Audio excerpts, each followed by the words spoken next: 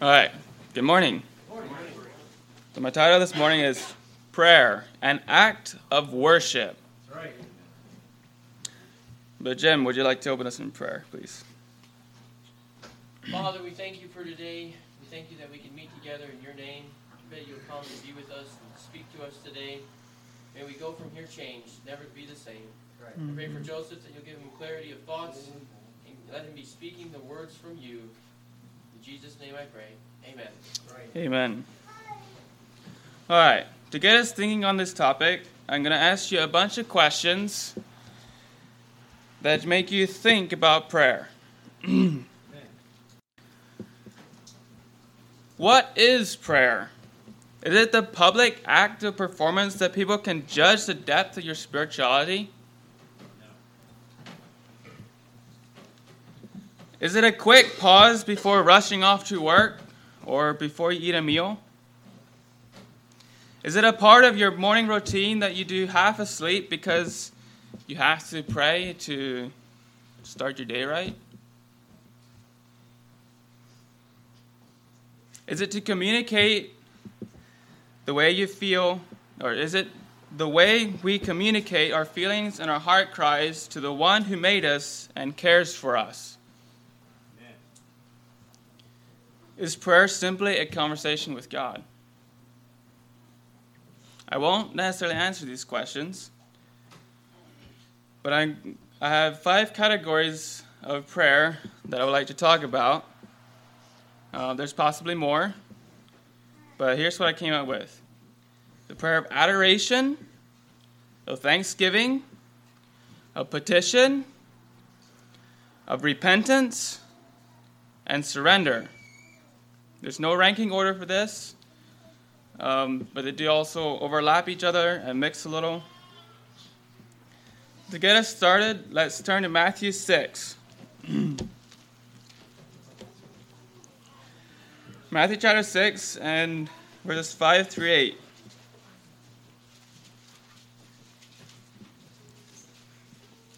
And when thou prayest, thou shalt not be as the hypocrites are, for they love to pray, standing in the synagogues and on the corners of the streets, that they may be seen of men. Verily I say unto you, they have their reward. But thou, when thou prayest, enter into thy closet, and when thou hast shut the door, pray to thy Father which is in heaven, which is in secret, and thy Father which seeth in secret shall reward thee openly. Amen. This is not necessarily bashing public prayer, but rather that we should not be putting on a show of piety. Right. We are to pray to God and not men. Verse 7. But when ye pray, use not vain repetition, as the heathen do, for they think that they shall be heard by their much speaking. God's not impressed with words, but he is wanting to hear the genuine outcry of our needy heart. That's right. Even the length of the prayer he is not concerned about, but it is the strength of your prayer. That's right. Verse 8. Be not therefore like unto them, for your Father knoweth what things ye have need of, before you ask him.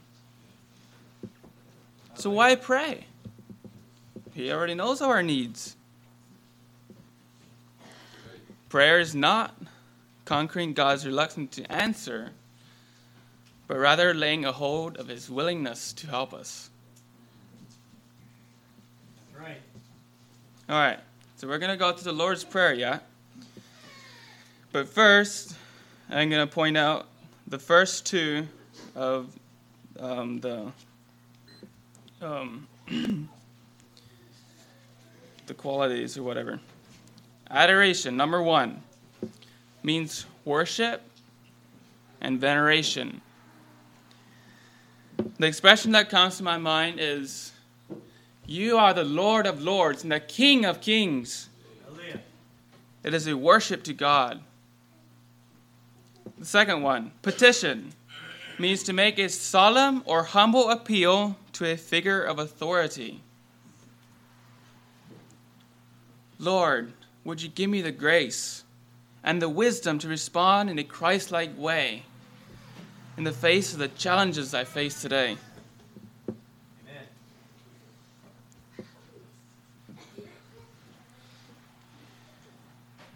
Verse 9 in chapter 6 of Matthew.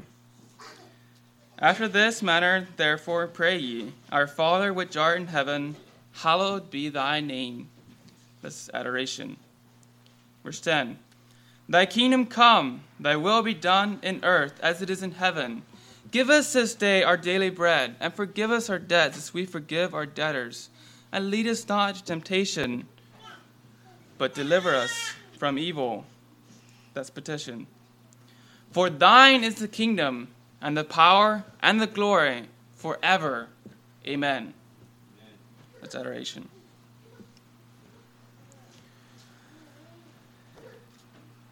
Number 3, thanksgiving.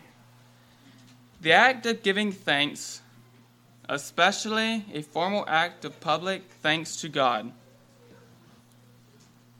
For example, thank you, Jesus, for dying on the cross for my sins.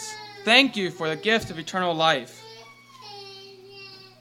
It is giving thanks. For a good example, turn to Psalm 138.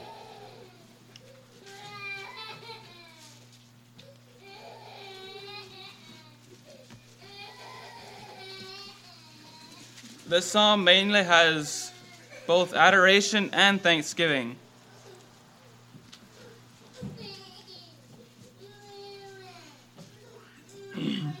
There's a bunch of others mixed in here too, but Psalm 138. I will praise thee with my whole heart. Before the gods will I sing praise unto thee. I will worship toward thy holy temple, and praise thy name for thy loving kindness, for thy truth. For thou hast magnified thy word above all thy name. In the day when I cry, thou answerest me, and strengthenest me with the strength of my soul. All the kings of the earth shall praise thee, O Lord, when they hear the words of thy mouth. Yea, they shall sing in the ways of the Lord, for great is the glory of the Lord. Though the Lord be high, yet he has respect unto the lowly. Amen. But the proud he knoweth afar off. Though I walk in the midst of trouble, thou wilt revive me. Thou shalt stretch forth thine hand against the wrath of mine enemies. Thy right hand shall save me. The Lord will perfect that which concerneth me. Thy mercy, O Lord, endureth forever. Forsake not the works of thine own hands.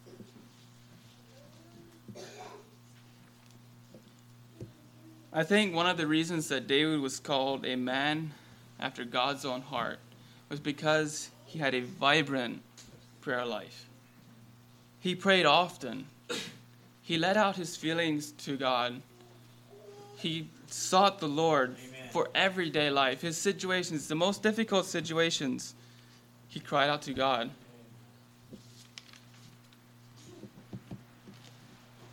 Number 4, surrender. Surrender in prayer is made up of 2 parts. First, we need to tell God our struggles and the challenges that we face. This sometimes sounds like we lost our hope in God. Many people have stopped here to the point where they convince themselves that God isn't fair. He is not good. Therefore, they turn bitter. But the second part of surrender, a surrendered prayer, is more important than the first part, I believe. We must surrender our circumstances and our more misfortunes to God and reflect on his faithfulness to us and the others in the past. That gives us hope. When we can see the faithfulness of God to the generations and to the answered prayer in the past. When we're in the midst of trouble, we tend not to see further than that. But if we can look in the past of where God has been faithful, God can bring us through. So that is part of surrender, is to bring it to God and then also lay it down and God, this is This is yours. I'm not in control of the situation, and I know that you are faithful to bring me out of this. Right. Psalm 13.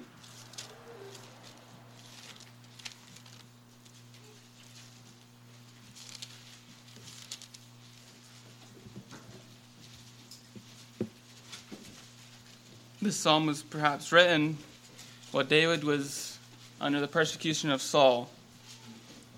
Listen carefully as it turns from the protest to giving thanks. How long wilt thou forget me, O Lord? Forever? How long wilt thou hide thy face from me? How long shall I take counsel in my soul, having sorrow in my heart daily? How long shall mine enemy be exalted over me? That's the first part of surrender.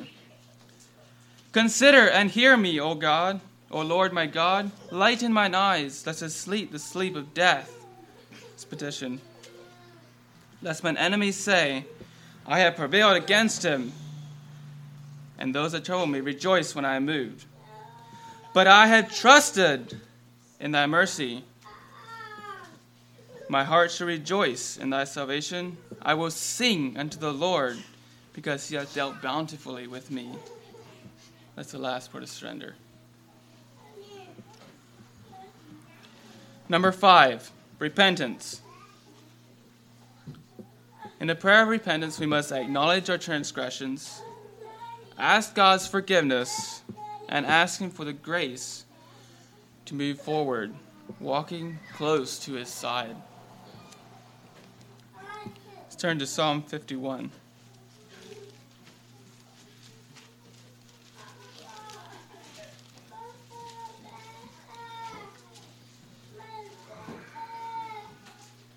Here's a prayer of repentance that David prayed after he had been confronted by Nathan the prophet of his sin with Bathsheba. Psalm 51. Have mercy upon me, O Lord, O God, according to thy loving kindness, according unto thy multitude of thy tender mercies. Blot out my transgressions. Wash me thoroughly from mine iniquity, and cleanse me from my sin. For I acknowledge my transgressions, and my sin is ever before me. Against thee and thee only have I sinned, and done this evil in thy sight, for that thou mightest be justified when thou speakest, and be clear when thou judgest. Behold, I was shapen in iniquity, and in sin did my mother conceive me. Behold, thou desirest truth in the inward parts, and in the hidden part thou shalt make me to know wisdom. Purge me with hyssop, and I shall be clean. Wash me, and I shall be whiter than snow. Make me to hear the joy and gladness, that the bones which thou hast broken may rejoice. Hide thy face from my sin, and blot out mine iniquities. Create in me a clean heart, O God, and renew a right spirit within me. Cast me not away from thy presence, and take not the Holy Spirit from me. Restore unto me the joy of thy salvation, and uphold me with thy free spirit. Then shall I teach transgressors thy way, and sinners shall be converted unto thee. Deliver me from the blood guiltiness, O God, thou God of my salvation, and my tongue shall sing aloud for thy righteousness. O Lord, open my lips, and my mouth shall show forth thy praise. For thou desirest not sacrifice, else would I give it. Thou delightest not in burnt offerings. The sacrifice of God are a broken spirit, a broken and a contrite heart, O God, thou wilt not despise. Do good in thy good pleasure unto Zion. Build thou the walls of Jerusalem. Then shalt thou be pleased with the sacrifices and righteousness, with burnt offerings and whole burnt offerings. Then shall they offer bullocks unto thine altar. So my challenge to you this morning is to be fervent in prayer. Amen. God wants more than 5 minutes of your time every day. God bless you.